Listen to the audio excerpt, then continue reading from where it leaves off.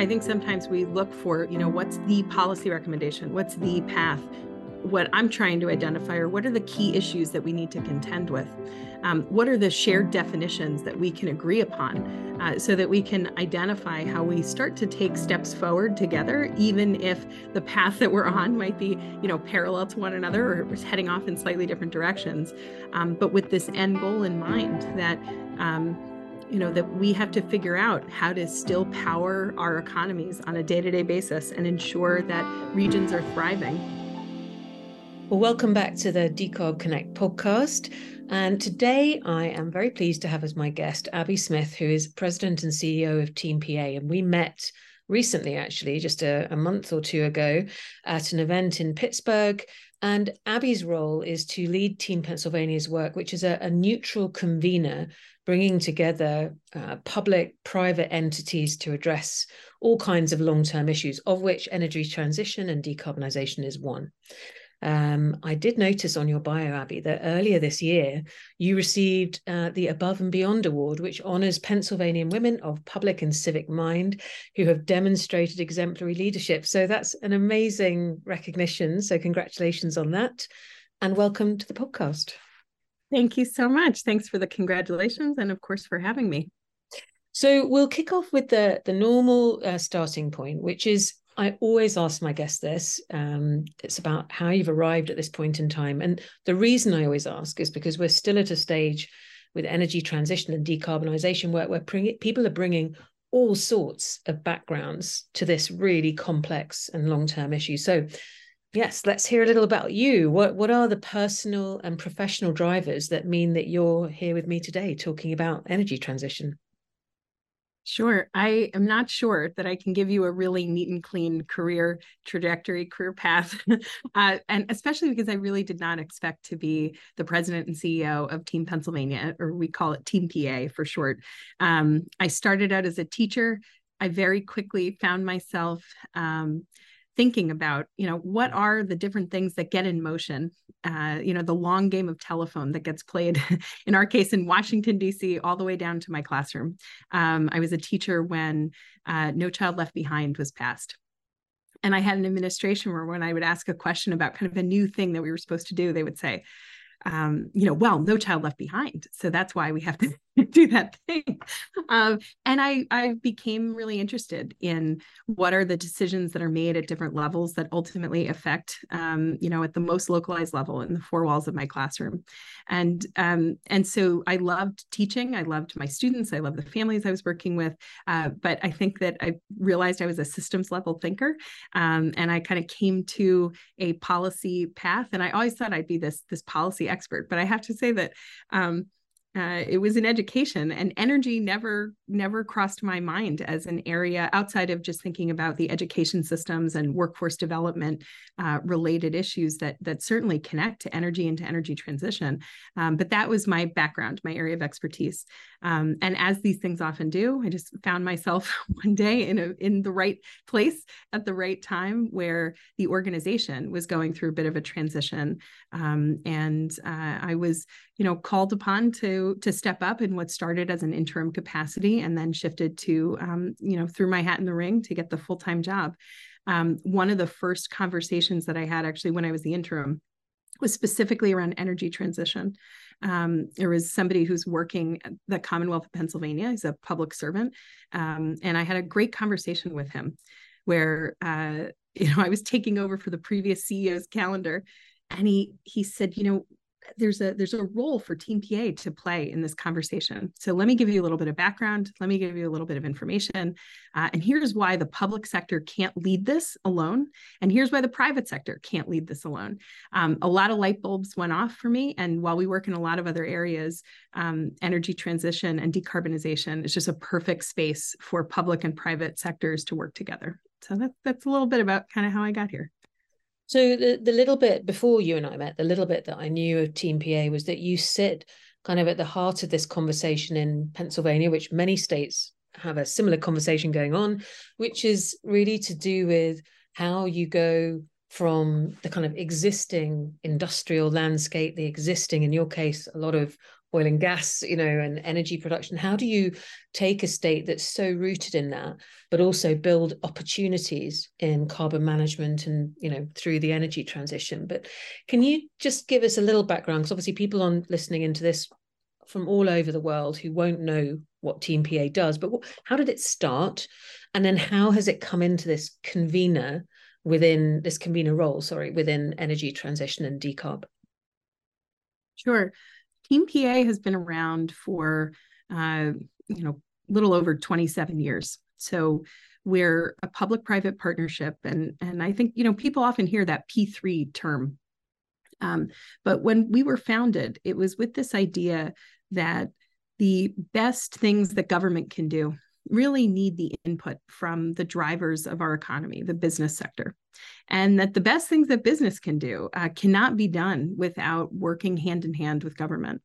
And so at the heart of our organization, we are thinking about the ways in which the public and private sectors can come together, can do work that would be greater than they could do alone.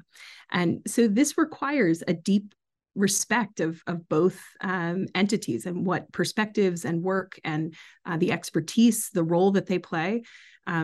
So even when we're interviewing somebody for a job at Team PA, we need them to have really positive feelings about government and what's possible. And we need them to have really positive feelings about business and what's possible. And I'm sure that we can all think of people in our lives who have a certain amount of negativity in both of those spaces.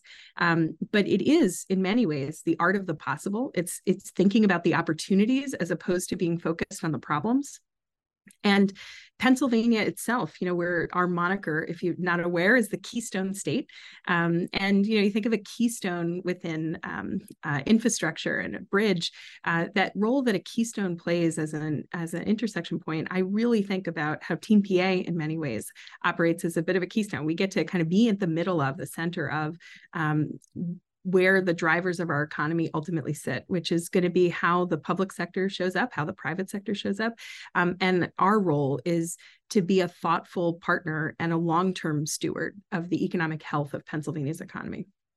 When it comes to energy transition, and how we kind of landed in this spot, we have had a lot of projects and work over the years that I would say are, created a foundation for this work. And this is just because Pennsylvania is the #2 energy state, no matter how you slice it. So across the country, we are a producer to other states. We have a big energy footprint, and we also have a big industrial sector footprint. When you look at the founding of Pennsylvania and you look at where energy fits in, this is the home of advanced nuclear. This is the birthplace of, where many different energy transitions have happened with coal and oil and gas. This is a place that makes a lot of sense to be now at the center of yet another energy transition, and figuring out how do we power the activities that all of us do that require a lot of energy around us to make our lives work, and also ensure that we are being thoughtful stewards of the environment. And as we think about how to achieve decarbonization goals that we've set, we have a deep belief that the big industrial producers out there therefore have to be a key part of the solution. Right now, you could easily frame it as, they're part of the problem. They have to be part of the solution. So I think that's the role that Team PA plays ultimately. I just want to take this opportunity to thank our production partner and sponsor, Jano Media, for their support in delivering the Decarb Connect podcast. Over the last few years, they've helped us to facilitate great conversations that connect us with our audience, and their skills and expertise mean that we get to concentrate exclusively on generating the content, the conversations that engage, inform, and inspire. Okay, so let's just sort of go down into the next level under that then. So could you, whether it's a kind of a meeting you've held recently or a project you've been the convener around recently, can you just give a sense of who came to the table, just so we can picture that? Like, who are you bringing together, and what was it that Team PA was doing, just to really give that clarity? Sure. I have a good example, and it also just highlights just how we work. So we host what's called a cross-sector collaborative. It's our Energy Horizons cross-sector collaborative. Across this table, we're talking about a network of hundreds of individuals and organizations. And this is everything from businesses that are really large and ones that we've all heard of to little startups that have yet to really get their foothold.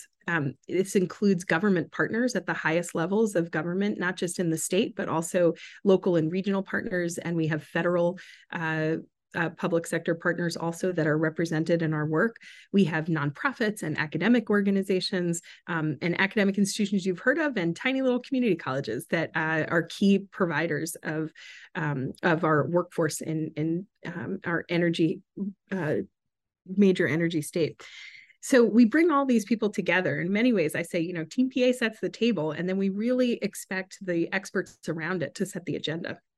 So when I think about an example of just how we work, and I think I have kind of a perfect one to share,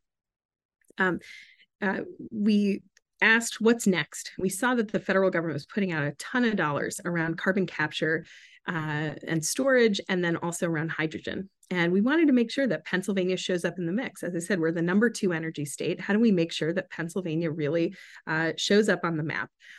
So in convening the group and talking about what are the priorities and doing the kinds of things you would do with strategic planning and ultimately implementation. How do you start to get this work forward?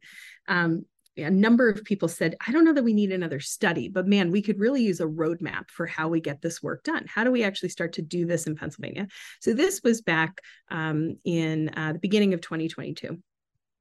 So first, there were a couple of government partners actually who said, yeah, that's the kind of thing the government can issue. We can do a roadmap here. And in some quiet conversations, I said, how long would it take you to issue an RFP to do that work? And they said, well, it'll probably take many months. And so here we know the federal government's coming out with these dollars. And that also we have a lot of motivated stakeholders around the table who want to see this work happen. This is the kind of thing where, Team PA can also be a bit of a nimble, quick moving partner. So the other thing is that when it comes out of a government partner, it has a bit of the flavor of whichever politician happens to be holding office, right? And so I think it's important that a roadmap then is not stuck in a particular political lane, right? And it also then has a lane when it's coming out of a nonprofit organization that maybe is looking to advocate for a particular position. The fact that we can be this very neutral, nonpartisan broker meant that not only could we very quickly put out an RFP, but we could put out one that really reflected this larger group. So how these things often go is like a staff person will type something up and then we send it out and that kind of thing. In this case, we did type up a bit of a straw person, but then we had a small group that raised their hands and say, I'd like to work on this. And there are decision makers across all the different types of organizations I recommended. They put in so many track changes and edits, and they went back to their own companies and they had 35 people look at things. And what we ended up with was a really, I think, much better work product than we would have done if we had just kind of done it ourselves or had just a couple of thought partners in there. And we put on an RFP that reflected the work product of that broader group and represented a lot of different voices. We then had the work group actually identify, which proposal we should select. The group we were going to work with ultimately was the Great Plains Institute. They put together a proposal that really met our needs. And then that working group continued to work with the GPI team on the actual work product. So then by the time we got to September of 2022, and the federal government was just starting to roll out some of these huge initiatives and funding opportunities, suddenly you see Pennsylvania starting to show up on the map, that we've released this roadmap for how to actually move forward with carbon capture and storage and hydrogen, how we actually take advantage of this moment in Pennsylvania. But then we have a group of stakeholders who have so much more buy-in into not just the work product, but then wanting to actually see the roadmap come to fruition. And so it's a good example of, perhaps a little bit of a messier project and process.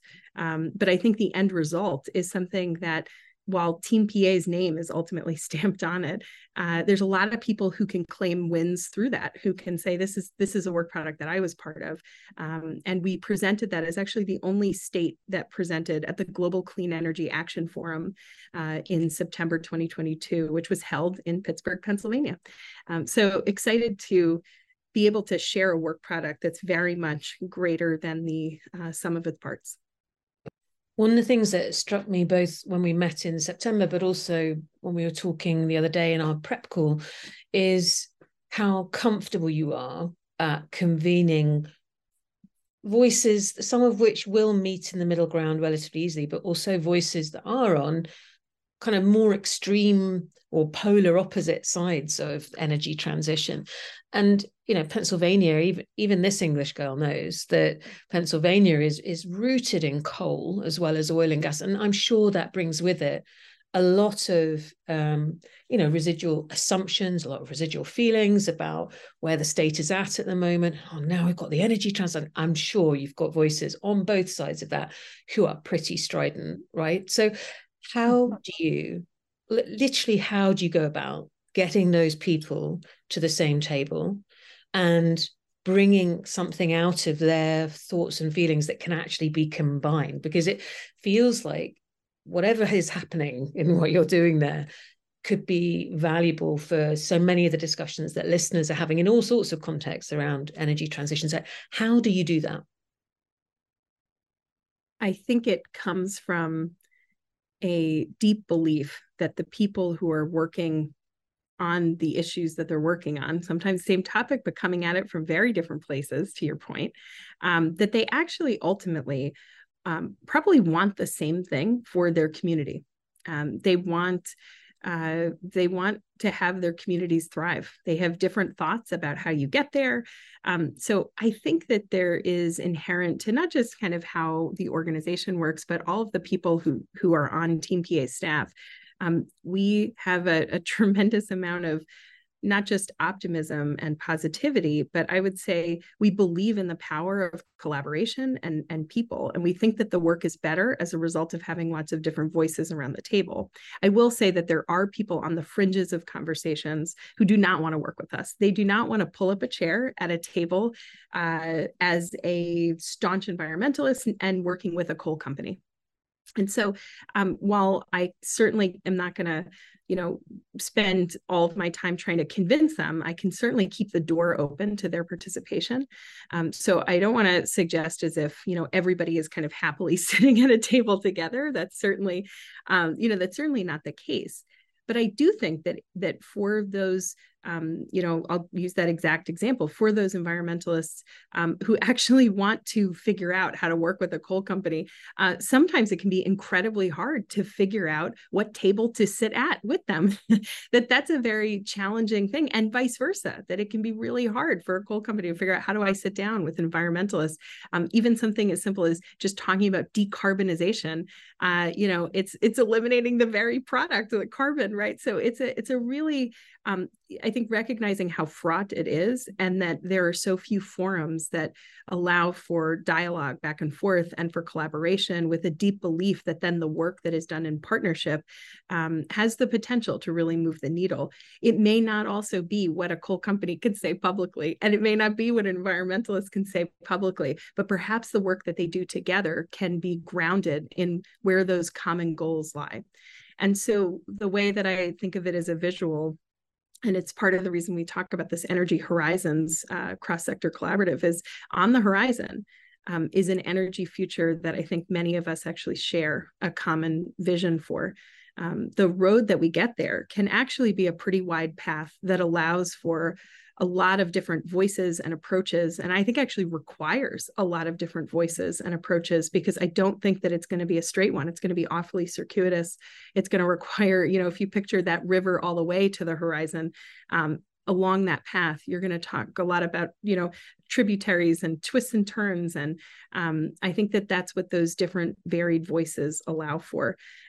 We also see that the work sometimes resonates more with others and at other points in time than it does, at some later points. And I think allowing for that flexibility for our network to be dynamic means that people can come in and out of the work but that ultimately we have to figure out how to work together to play the long game. In the short term, we might find some real differences. And so people might step away and then come back to it. But for me, the goal is not seeking consensus. The goal is to continue to have a shared table because we actually ultimately have shared goals for the future. Yeah, so I suppose at first listening to that, you're like, their job is to find compromise between these folks. But actually, no, the goal is the end. The goal is that end horizon. And if in the interim people are on different routes, what you're saying is that's fine because we're still going towards the same place. That's exactly right. Yeah, that's exactly right. And I think sometimes we look for, what's the policy recommendation? What's the path? What I'm trying to identify are what are the key issues that we need to contend with? What are the shared definitions that we can agree upon so that we can identify how we start to take steps forward together, even if the path that we're on might be, parallel to one another or heading off in slightly different directions. But with this end goal in mind that that we have to figure out how to still power our economies on a day-to-day basis and ensure that regions are thriving. And we ultimately want to make sure that we're responsible for the water that we drink, the air that we breathe, right? So we share those goals. And so I fundamentally believe that we have to work on these things together rather than try to pick one another apart. And by the way, a lot of that is happening anyway in other spaces. And so I'll leave that to other folks to kind of duke it out in other places. The table that we're setting is one where we value the voices of all of those that are pulling up a chair. Yeah, interesting. And interesting, particularly, I know many states and countries have felt themselves to be on the sharp and pointy end of kind of the last 2 decades of global transition, but nowhere more, I would imagine, than Pennsylvania. It probably hasn't always felt like it's been the winner in globalization and that trend. So positioning all those parties at the table with that same view of this is about our community, our state, about Pennsylvania, being on the right side of this next transition is quite a powerful clarion call, isn't it? I suppose, and that must keep bringing people back to the table, even when they're secretly going, "Where I order," Yeah, and by the way, I think it's a little harder to hate up close. So I think that as people are kind of sitting, shoulder to shoulder, and they come to see each other's work sites in action, or they come to look at the work that's being done. This is where you actually start to find common ground, where you start to find common opportunity.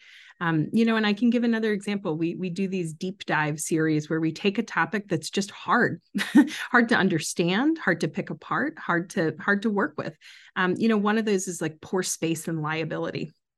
And so we kind of say, okay, if we need to understand the space between the rocks, what's there, who owns what, these are hard topics.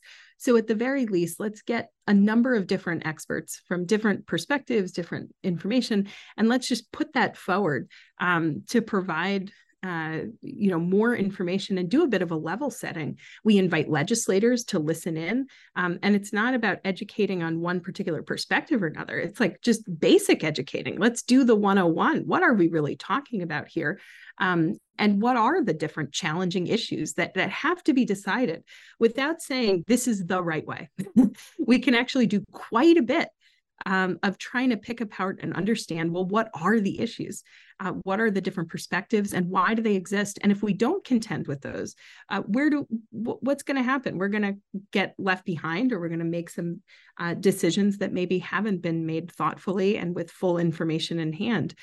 So I think that our role, it's not just about educating one where we're just providing information that you can kind of search on YouTube and just, find, what do these things stand for and things like that. It's saying, let's bring together some very different perspectives. Let's give people a safe space to ask questions among experts. And let's then allow the space for those differing viewpoints, or just even finding where the common ground is. Let's give people the space to actually speak those out, hear one another, And it's not then that we're trying to kind of change minds in any particular direction. I think we want to make sure that our policymakers, our business leaders, our labor organizations, our nonprofit institutions, our academic institutions, that all of them are let's at least start with, identifying the key issues we need to collectively contend with.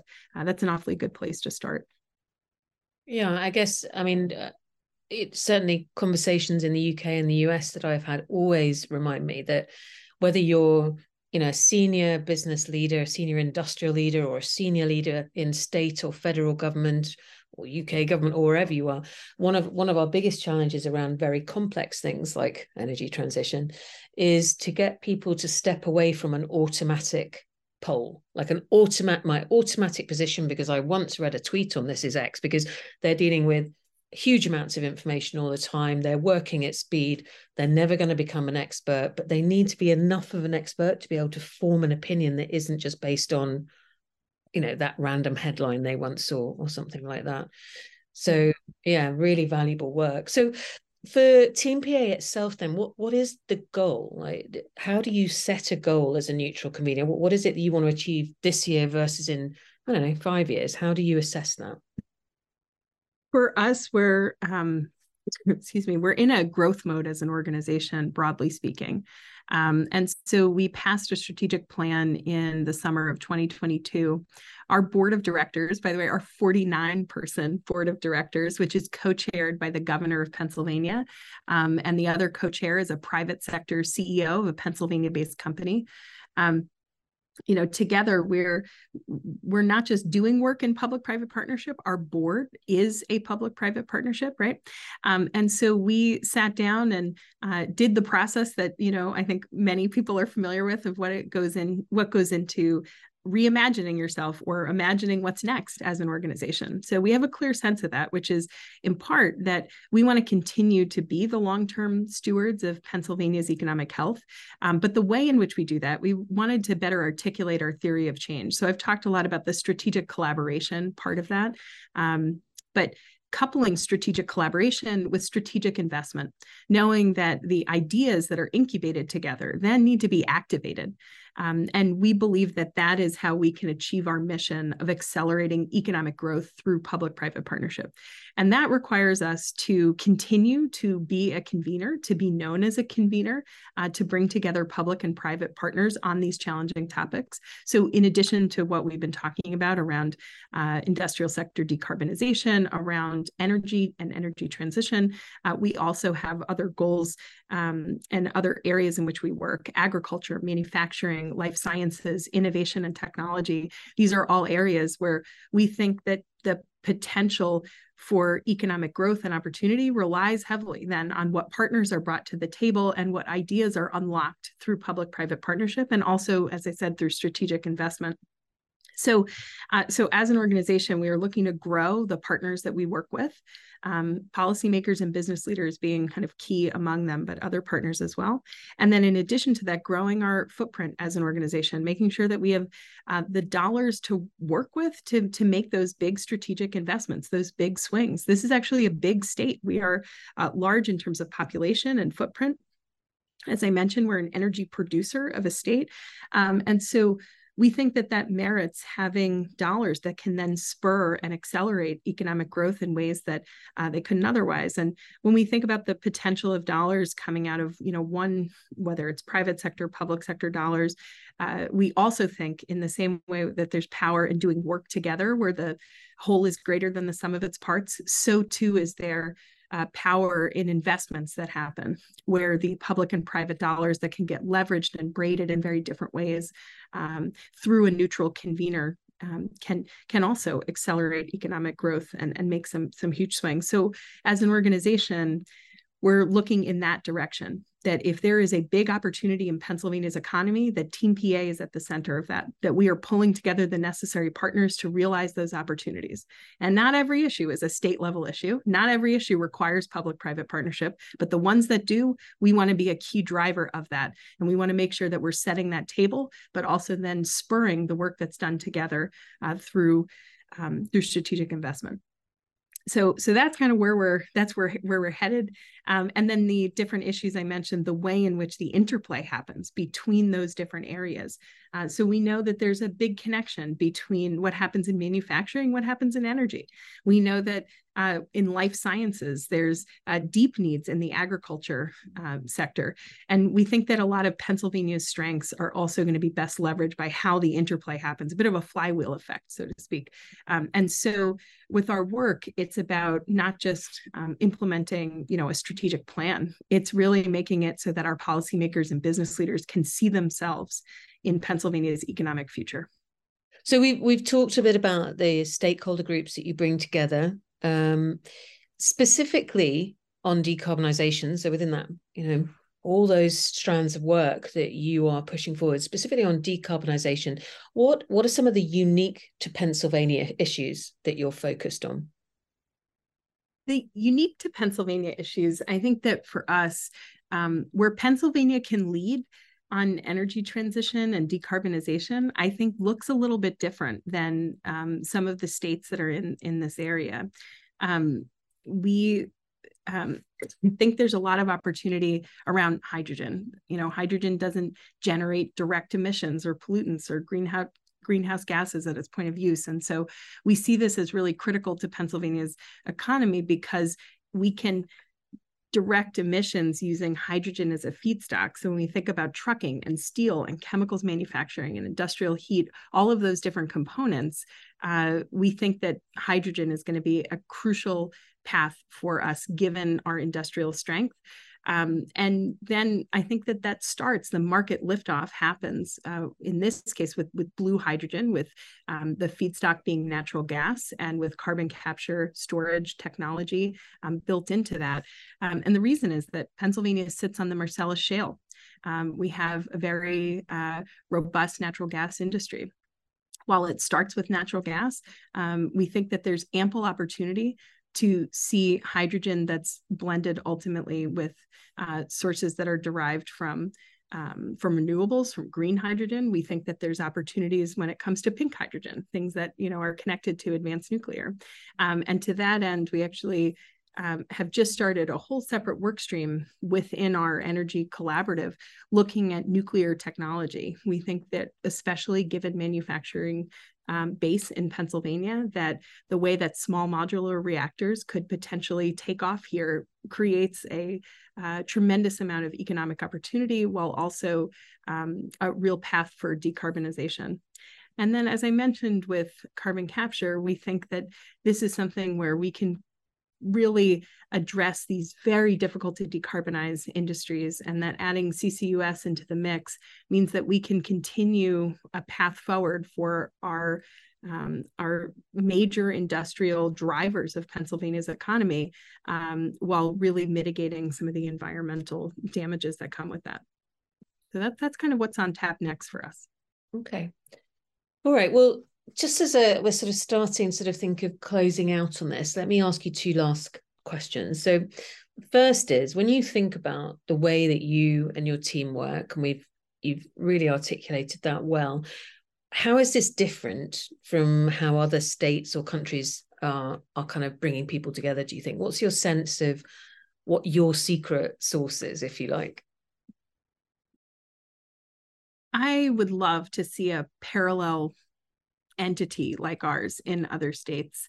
I'm not sure that we have one. I mean, I certainly have kind of looked high and low.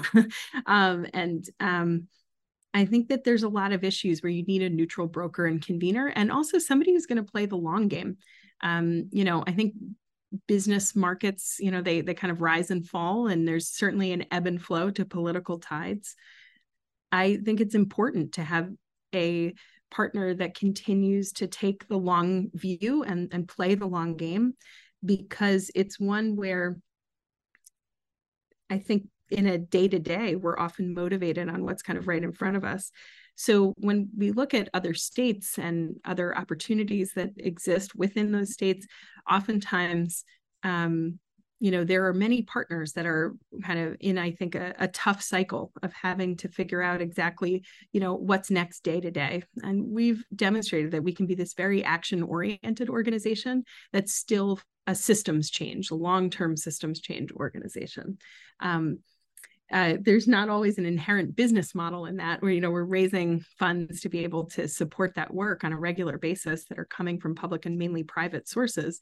But I think that what we've landed on is a model that works well for people who believe in the power of collaboration.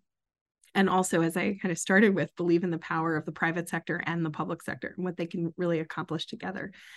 So I don't know that there is a parallel entity in another state, but I think that we've really landed on a secret sauce here, and we'll continue to kind of forge a path forward within Pennsylvania, with the hopes that many of our peer states are doing the same in a different forum, different venue. And then last question for you, when you think about all those different stakeholders, all those different positions that people come from, what would be your kind of call to action, whether it's for kind of business and government leaders in your state or more widely, what's the kind of call to action you want to leave people with? I think that energy transition is really hard, and actually working collaboratively is really hard. These things are hard, but where I feel like the opportunity and for the best success will exist is bold action. I think that sometimes with a lot of this work, it's hard to be a first mover. It's hard to figure out how to be a first mover. It's hard to make that financially viable. And I'm really thoughtful about that when I talk to businesses about, what is it going to take to decarbonize steel? Well, you can't drive away your customer base by pricing yourself out of the market, right? And when I think about government and the role that they can play, you certainly can't drive away your constituencies, whatever side of the aisle you're on. You have to pass policies that are going to meet the needs of communities. These are all really hard, challenging topics and decision points, but I don't think that there's ever going to be a super clear, straightforward, narrow path. There is always, though, going to be challenging decisions. And I think at a certain point, what I would ask of partners, particularly of leaders who sit at the seat, who sit in the seat where they can actually make the decisions, is that this is going to require bold leadership. And part of that bold leadership, I think, is also, bold collaboration. And so I really do hope that, not just as we kind of sit in our seat and sometimes become a bit of a lightning rod for these challenging issues, I hope that we are flanked by many others who are standing with us in partnership to be bold in the work that they do, because I think it's going to take a lot of courage. But I actually think that that's, quite frankly, the only path forward. Abby, it's been such a pleasure to talk with you. I really enjoyed meeting you at the event in Pittsburgh. And by the way, I loved Pittsburgh. I think I told you this on site, that within about, 6 hours of being in the city, I'd plotted where our new office would be. I've had to rein myself back in, but I really loved my time there, and I enjoyed meeting you very much. Thank you for joining us on the podcast today. Thank you so much for having me. And I feel the same way. Enjoyed meeting you, and certainly am glad that we got to pick up the conversation here. Really appreciate you having me on.